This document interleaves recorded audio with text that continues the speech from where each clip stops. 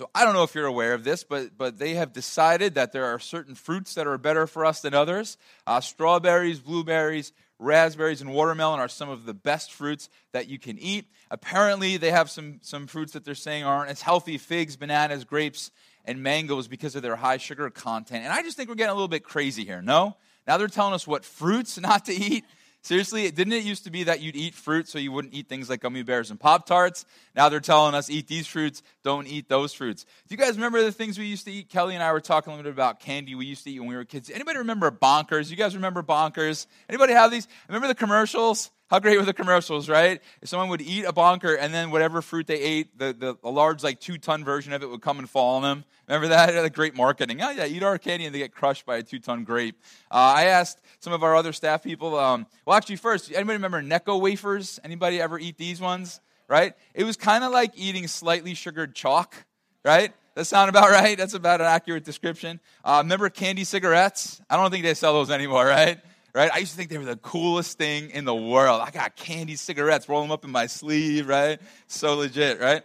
Pastor Bravone reminded me about chocolate licorice. I was back in the day, I guess. Any of you guys like chocolate licorice? All right, cool. I asked Joey and Andrew, some of our other pastors on staff. They said Ring Pops was huge. Used to love Ring Pops. How about Fun Dip? Any of you guys Fun Dippers? I was just thinking about that too. How lazy could the manufacturers get? Let's just pour some sugar in a bag, and then they can eat it with a spoon, and the spoon will be made out of sugar too. This is perfect, right? It's kind of just lazy there. Razzles, anybody remember Razzles, right? Bubble tape, that's still around. That's some good stuff. What about dots? Anybody remember dots on the papers, right? And you'd be eating the dots, and then you get some paper in your mouth, spitting that out, get a little fiber in there with the candy, right? And so I just think all the candy we had was just incredible, but now fruit is bad. There are bad kinds of fruits. I mean, you imagine just being man, I had 2 bananas today. I was tempted to go off my diet and have some mangoes too, but just trying to be good this week. Come on, getting a little crazy. But I guess it's helpful to know what the best fruits are for you. But have you ever wondered what the best spiritual fruit is? Right? I mean, we've been talking for the last several weeks that when you and I stay close to Jesus, when we spend time with Jesus, when we're near him, he begins to produce some things in us we can't produce ourselves. And the image we've been looking at is just kind of like we're the branch and he's the vine, right? And just like if a grape branch is attached to a grapevine, it's going to produce grapes.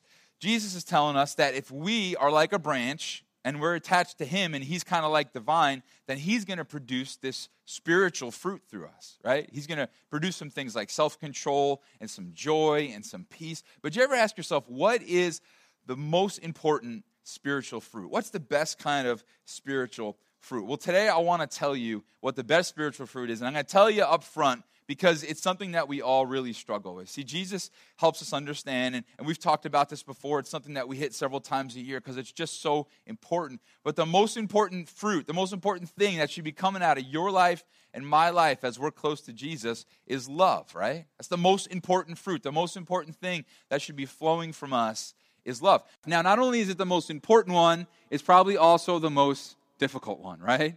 To love other people well. Isn't that just so incredibly difficult? And it's because we have people in our lives who are broken. We have people in our lives who are sinful. We have people in our lives who are angry and vengeful and lustful and hateful. And sometimes we run from those people. And then we have to remember something, right?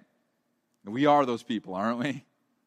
That we have some lust, some anger, some pride, some gossip in us too, don't we? And others need to love us well.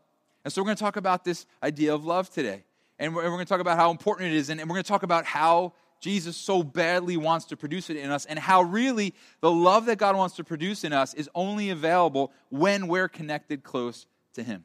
But loving people is so difficult because people are so inconsiderate sometimes. All you have to do is go shopping to be reminded how inconsiderate some people are, right? Up here in the north, man, you go to a store. You go to a store in the south, everybody's so kind and so nice. It takes you an hour longer, but everybody is so kind and so nice there. You kind of want to hang out in the store. You don't care if it takes that long because everybody's just kind. Up here, man, people are just really no respect, no thoughtfulness.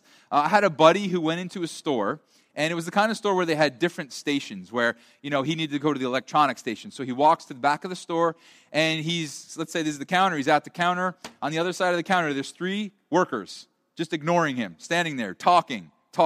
talking. He's waiting. Finally, he looks down. He sees there's a stack of business cards for the store. He picks one up. He calls the number on the business card. He gets routed to the electronics desk.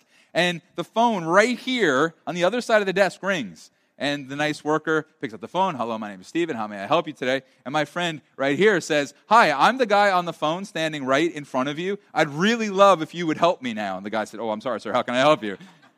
So we live in a world where there are people with no respect, right? People who just are so thoughtless. And yet we're called to love. And I think as we think about the people in our life that are difficult to love, probably a lot of us begin to think like, God, I can't though. I can't. I have tried so hard. I've gone to counseling. I've told myself I'm going to try harder. I've tried to keep my patience and I've tried to forgive. Some of us are walking around with some anger and unforgiveness in our hearts toward people we should be loving toward. And we just don't know how to produce this. And I understand that and I get it. And I would say, yeah, we can't love. That's why we need to be connected to the vine.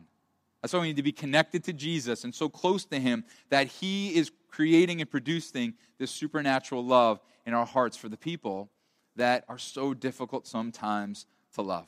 If you're not a follower of Jesus, I would guess you've struggled with this too. I would guess you would say, yeah, man, there's people in my life, they just drive me crazy. I have such a difficult time trying to be loving toward them. And so we're glad you're here today because you're going to hear today how we are aiming at loving people. And maybe if you're not a follower of Jesus, another thing you would say is, I also don't know quite how to respond to this love of God.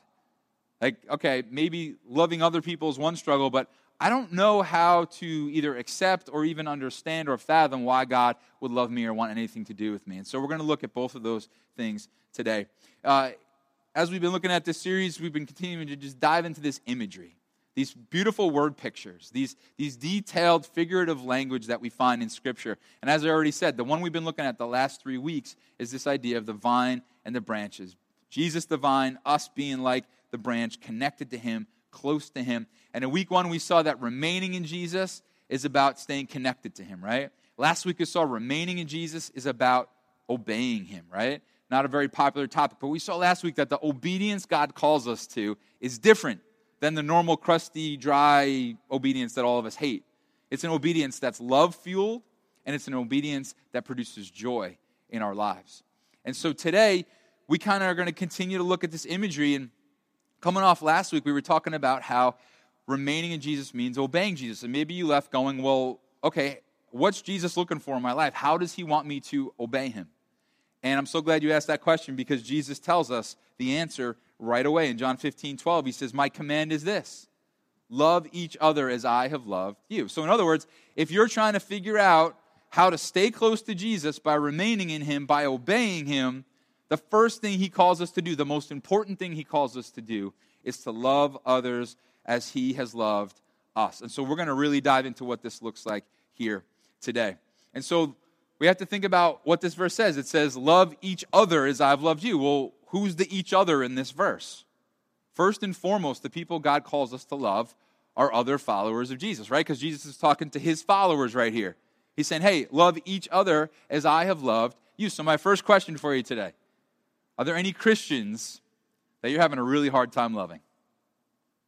And now Christians can be dumb sometimes. We can be really stupid sometimes. We can look nothing like Christians sometimes. And because of that, we make it really difficult to love each other sometimes, right?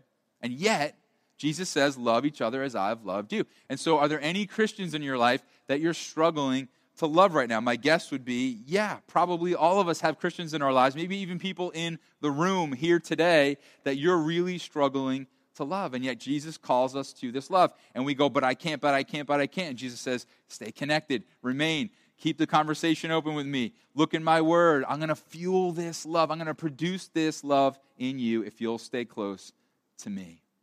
But it's difficult, right? John, who wrote John 15, also wrote 3 other books, 1 John, 2 John, 3 John. He's very original with the names. And in 1 John chapter 4, John says something so intense. Listen to what he says, verse 20. Whoever claims to love God yet hates a brother or sister is a liar. Ouch, right? You're not going to sew that one and put it on a pillow on your couch, right? It's like, oh, what pillows do you have on your couch? Oh, John 3:16. I got that one about like the plans he has for you. And oh, yeah, I got this one too. You claim to love God, you hate your brother or sister, you're a liar. Now, parents, I think we actually should do this, because then when the kids start fighting, you just go, yo, shut up or I'm going to throw the liar pillow at you, right? Don't tell me you love God, you're screaming at your sister right now, all right? But that's an intense verse, but it's a true verse, right? God is saying, hey, if you claim to love me, you cannot keep on hating or holding offense against or holding unforgiveness against someone who also claims to be a follower of Jesus. And I think what God says to us in these moments is, be the real thing. Be the real thing. If you're going to claim to love me, be the real thing. The world is watching. Be the real thing. I was in a service, not in this service, but I was in a service about a month or two ago, and I was in the back of the church, and I saw this one girl during the worship, and she was like, just going for it. I mean, she's got like both hands up in the air, like if you're not a follower of Jesus or you're newer to church, just so you know what that means is, like I always say it like this, I loved it when my kids were real little. It's kind of changing because they're all getting bigger. They can start picking me up. But when my kids were real little, they'd run up to me, hands up to me. I want to be close to you, Dad. Or, I'm hurt, Dad. And that's just us toward God, okay? Like hands up. God, I want to be close to you. Or I need you. Or I'm surrendered to you. Whatever that might be. But this girl's just going for it. And I'm thinking, man, she really must love Jesus a lot. And then the message started. And she's on her phone. She's playing games. She's texting. She's like showing her friends. She's laughing. And then the message is over. As soon as the worship started again, she's got her hands up in the air like she just don't care. She's going for it again. And I'm thinking to myself, man, just be the real thing, right? Like, you can't be passionately in love with Jesus during the worship and then care less about his word, right? It's impossible. It's a dichotomy. And then the thought hit me. That's like us sometimes as Christians. It's like we come into church and we're all passionate about Jesus, but we care less about our brother or sister as they're walking out the door. We're all excited about Jesus, or we love the Word. I'm in the Word. Great, because the Word tells us to love like Jesus loved us. And so we can't be all about Jesus right now, and as soon as I close in prayer, we walk out and we start ignoring people because we don't like them.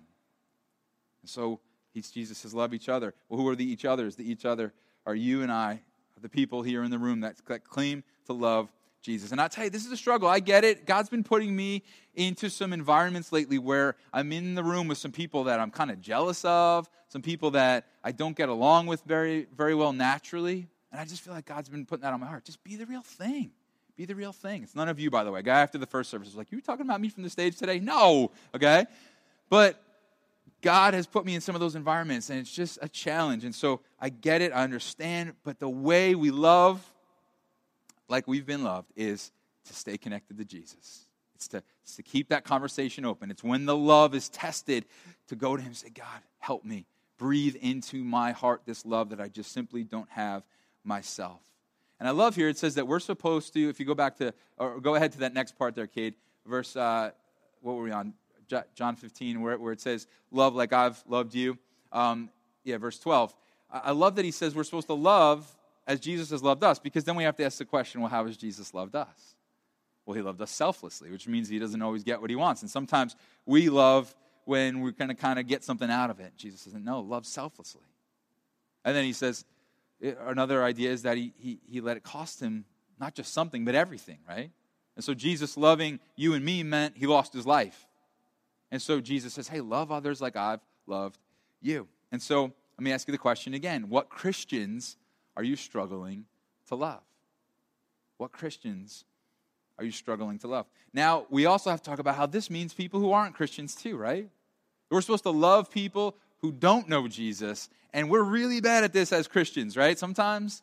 And I would say, hey, man, our church, I think we give it our best shot, and I'm thankful for that. But the church at large is not known to be loving toward people who are not also followers of Jesus.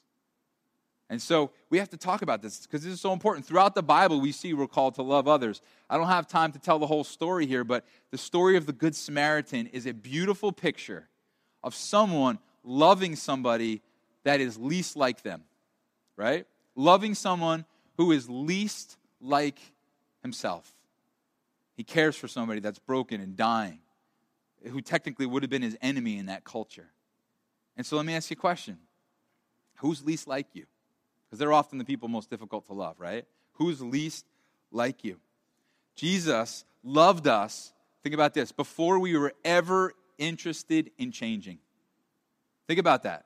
Jesus loved us even before we were interested in changing. You see, I think that sometimes we love people to the degree that we think they'll change and agree with us, right? They'll become like us. And that's not how Jesus loved. Jesus loved people who were nothing like him, which was you and me. Jesus loved people who were not pure and holy and true and just and honest and fair and right. And he loved even before we ever considered changing. And so think about it. Who's not like you? Who's not like you? Who do you not even see a glimmer of hope in changing? God's called you and I to love that person. So here we are, election time, a lot of hot topics, right? So is it a Democrat in your office? Is it a Republican in your office? Is it somebody that's gay that you would say, man, I'm nothing like them. I don't know how to love them. Maybe if I see signs that they change, then I'll start loving them. No, that's not how Jesus loved, right? Jesus loved before we were ever even thinking of changing. Is it an immigrant? Is it somebody talking about building a wall to keep out immigrants? Who is it? Who's least like you? Who do you disagree with the most? Is it someone who would fight for pro-life? Is it someone who would fight for pro-choice? Who's least like you? Jesus calls us to love. Is it somebody in your office? Is it a person that betrayed you? Is it someone that broke your heart? Who's least like you? Who would you say, I just can't get on the same page with that person? Because that's the person that Jesus loved in me and in you, right? And here's where I think we got to be careful. Two things. First of all, I think our fear is that if we love somebody who's not like us, we validate what they do. I think that's some of our fear. It's like, I can't love that person, because if I love that person and they keep doing that, then I'm guilty by association. And that's never the way Jesus loved. What was the name for Jesus? One of the names, friend of sinners, right? Friend of sinners. He was the guy at the table with all the people everybody else was afraid to eat with. And he loved so well. He fronted love. And then he got to truth. I'm not saying we throw out truth. Truth is so important. We got to continue to preach biblical truth. But love comes first. Grace comes first. That's how Jesus dealt with you and with me. He started with love and grace. And then he gets to truth. And he starts to work on our lives and says, hey, let's line up this part of your heart, Doug, with my word and what I'm saying, because that's so important. And you're headed for a cliff. You're going to fall off that cliff and kill yourself. And I love you enough to tell you the truth. But I'm going to start with love. I'm going to start with grace. So who's least like you? Who gets your blood boiling when you start talking politics? Who gets your blood boiling when you start talking religion? Who gets your blood boiling because of the way that they treat you or someone that you love? Who's least like you? Because that's who Jesus calls us to love. It's funny because I think what we tend to do is we'll often love people and point them to Jesus when maybe their story or their position is somewhat relatable. Like if you're at work and someone comes and says, my marriage is falling apart, you know what I would bet many of you would do? You'd say, hey, I'm praying for you, and I'm telling you God could do amazing things in your marriage, and I'd love to invite you to my church. But often, when we come into contact with the people who we're least like, we don't start there. We think to ourselves, oh man, I may keep them at arm's length until they kind of get that figured out, and then maybe I'll invite them. But that's not God's heart. That's not what he did with you and with me. And it's messy, and it's uncomfortable, and we continue to do things God's way according to his word, but we always front love, and we always front grace. And so Jesus loved us before we were ever even thinking about changing. Another thing, Jesus loves us unconditionally. This is huge because most of us love conditionally, right? We love as long as our conditions have been met, right?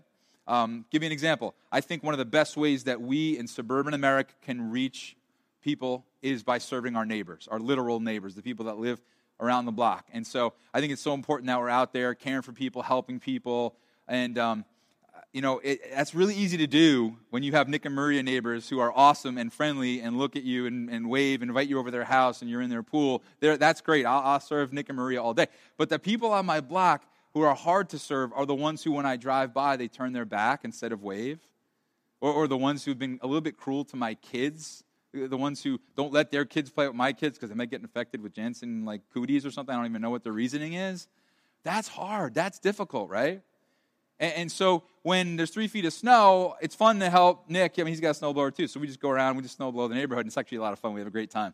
But it's harder to serve the neighbors who turn their back, right? And so when there's 3 feet of snow on the ground, they're out there with a shovel, and you have the craftsman dual-stage snowblower T1000 doesn't even churn the snow out. It blows a flame out that melts everything in its path. And they got their shovel, man. You got them right where you want them, you know? You wish you waved now. Should have come to the block party, punk, right? A little difficult. But those are the people that God calls us love. See, I was thinking about this, and maybe those neighbors who turn their back and won't wave, maybe they're just the most broken of our neighbors. And maybe they're the ones that actually need the love of Jesus the most in their lives. And maybe they're the ones that God's going to call us to keep on waving to, keep on inviting, keep on saying hi to, even when they push us away and reject us over and over and over again. You know, I think what we have to understand is that Jesus did not start loving us when his conditions were met, and he didn't stop loving us when we broke those conditions, right? Jesus didn't start loving you and I when we finally met his conditions and we got it right, because we never did that. He loved us before, and he never stopped loving us when those conditions were broken, when we break those conditions every single day. He says, hey, do this, don't do that, do this, don't do that. I love you, I'm trying to protect you here, not ruin your fun. But don't do that. And every single day, you and I break one of his conditions at least, and yet his love for us doesn't stop. And so he loves us so well unconditionally. So what Christians are you struggling to love? Because we're called to love each other as we've been loved by Jesus.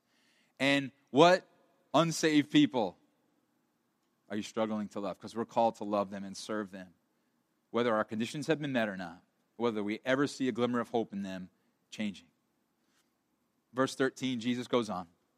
He says, greater love has no one than this, to lay down one's life for one's friends. And Jesus is talking about what he was about to do. He's predicting his own death here, which if you're not a follower of Jesus, that's pretty good. Jesus many times predicted his own death and his resurrection. And so there's power in that. Before it ever even happened, he was saying, this is exactly what's going to happen. I'm going to lay down my life. I'm going to give up my life to die on the cross, raise back from the dead, to save broken people who so badly need saving. And so Jesus is saying, hey, here's love. You want to talk love? I'm about to get on the cross and die. And it's funny because Jesus just said, hey, love like I've loved you. And then he shows us how much he loves us. He says, I'm going to lay down my life for you. And so we're supposed to follow suit. Verse 14, you're my friends if you do what I command. Well, what do you command, Jesus? Well, I command that you love each other as you've been loved. So if you want this close, connected, remaining relationship with Jesus, the first thing on every one of our minds should be, am I loving well? Because that's what God's commanded me to do. Now, we have to understand this, if you're not a follower of Jesus especially, because what Jesus is not saying is, Jesus here, he doesn't say that obedient people become saved. He's saying saved people become obedient, okay? So he's not saying, obey, obey, obey, so then God thinks you're worthy of saving. No, he's saying, hey, saved people are going to become obedient. Yeah, we're still going to stumble. We're still going to mess things up sometimes. But Jesus doesn't say that saved people or obedient people become saved. Rather, he says saved people become obedient. We grow. We begin to see as we're closely connected to him, he's producing these awesome new things in our lives. Verse 15, I no longer call you servants because a servant does not know his master's business. Instead, I've called you friends. For everything that I learned from my Father, I've made known to you. So God calls you friend. God calls his followers here friends. It's a love that we don't deserve. It's a love that shouldn't be given to us. But that's the love of Jesus for you and me. And again, this has to carry over into how we interact with people who are least like us. Because remember, Jesus wasn't afraid to associate as your friend and my friend, even though we were incredibly sinful and still are. And so we got to get that whole validating guilty by association thing out of our minds, because Jesus didn't live that way. Jesus said, yeah, I'm your friend, and you're my friend. And the disciples were all yet to abandon him. Peter was yet to deny him. Peter was yet to call down curses on himself and distance himself from his Savior. Judas was yet to betray him. All the followers were yet to run. And Jesus says, hey, I'm calling you friends. Before you do all that, I'm calling you friends. Then he says in verse 16, you did not choose me, but I chose you and appointed you so that you might go and bear fruit that will last, so that whatever you ask in my name, the Father will give you. See, that's so important, because I think some of us are here today saying, man, I'm hearing you, Doug. I'm hearing that I need to be loving, and that the way I get to be loving is by staying close to the vine, Jesus, and then he'll produce this fruit in me. But is that going to work? And here's Jesus' heart for us. Yes, I want you to produce fruit, love, and love that will last, love that will endure, love that will continue. And so that's the heart of God for you and for me. And I love that Jesus says here, hey, he's talking to his followers. Remember, he's talking to like guys like Matthew and Peter and these different guys and James and John. And he's saying, hey, you didn't choose me, I chose you. And just think about that. This is Jesus looking at Peter and these different guys who are fishermen, messing around with their nets. I mean, just imagine that. Like Jesus is on the beach and he's looking at these knuckleheads who can't even catch a fish. He's like, yeah, those are my guys right there. I'm gonna change the world with them. And that's what he did for you and for me, right? I mean, he called Matthew, who was a tax collector, who was like known as the sinner of all sinners because tax collectors ripped everybody off back in the day. And Jesus walks up to Matthew, hey, come on, follow me. I mean, just imagine. And that's what Jesus has done for you. You want to talk about guilty by association? This is how Jesus lived. And he wasn't validating what Matthew was doing by ripping people off. He was about to change Matthew, right? And it was about being close and connected to Jesus. And then Jesus reminds us again what his command is as we connect. This is my command. Love each other. Love each other. And so what I hope you're seeing today and what I want you to take away is this thought. The number one byproduct of remaining in Jesus is love. The number one thing that's going to be coming out of your life and my life as we stay close to Jesus the vine is going to be this love that we simply cannot produce ourselves. It should be the number one thing we're thinking about, the number one way to obey, the number one thing that should be flowing out of our lives as we're close to our Savior, the source. And this makes total sense, doesn't it? Because Scripture tells us something about God. You know what it tells us? That God is love. He is love. And so how are you going to be by love personified and not become loving? God is love. It doesn't say God is peace. He says he is our peace or gives us peace. It doesn't say that he is self-control, although he gives us self-control. But it literally says God is love. And the beautiful thing about this is that love is the fruit that comes out of our life that really, truly helps produce all the other fruits, isn't it? Like if I'm loving, that means I'm going to have patience with my family. If I'm loving, I'm going to be at peace. If I'm loving, there's going to be a joy in my life. If I'm loving, there's going to be a self-control about me where I'm not going to want to hurt the people that I love. So love is this beautiful number one byproduct of remaining in Jesus.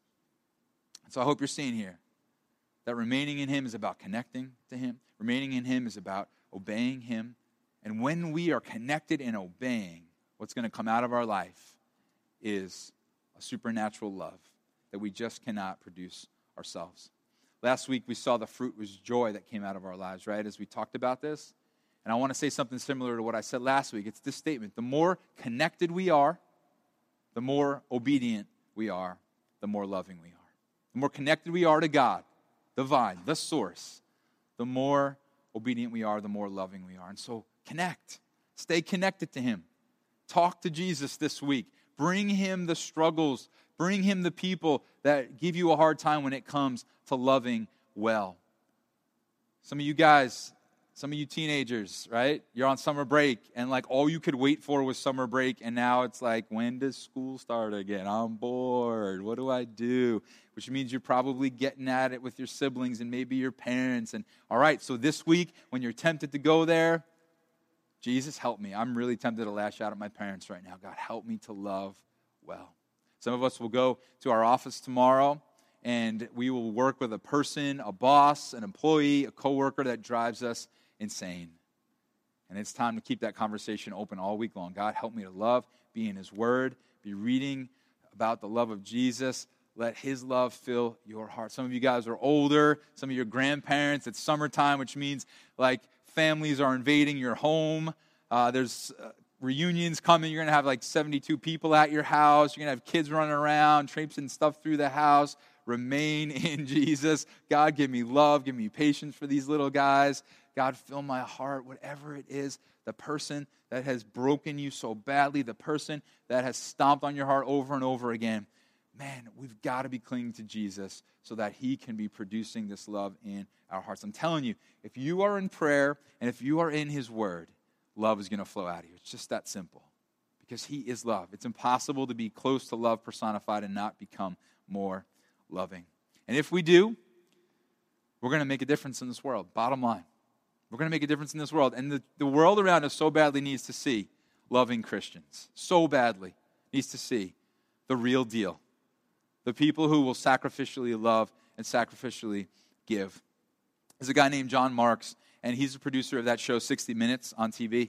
And he was a follower of Jesus for much of his life and then actually ended up walking away from his faith. And after he walked away from his faith, he wrote a book called A Reason to Believe. And basically he was searching and he was kind of doing this investigative report on Christians and Christianity. And he kind of reports on some of the highs of Christianity and some of the lows, some of the things he's seen, both good and bad. But one of the things that he saw that had such power was the love that Christians showed after Hurricane Katrina.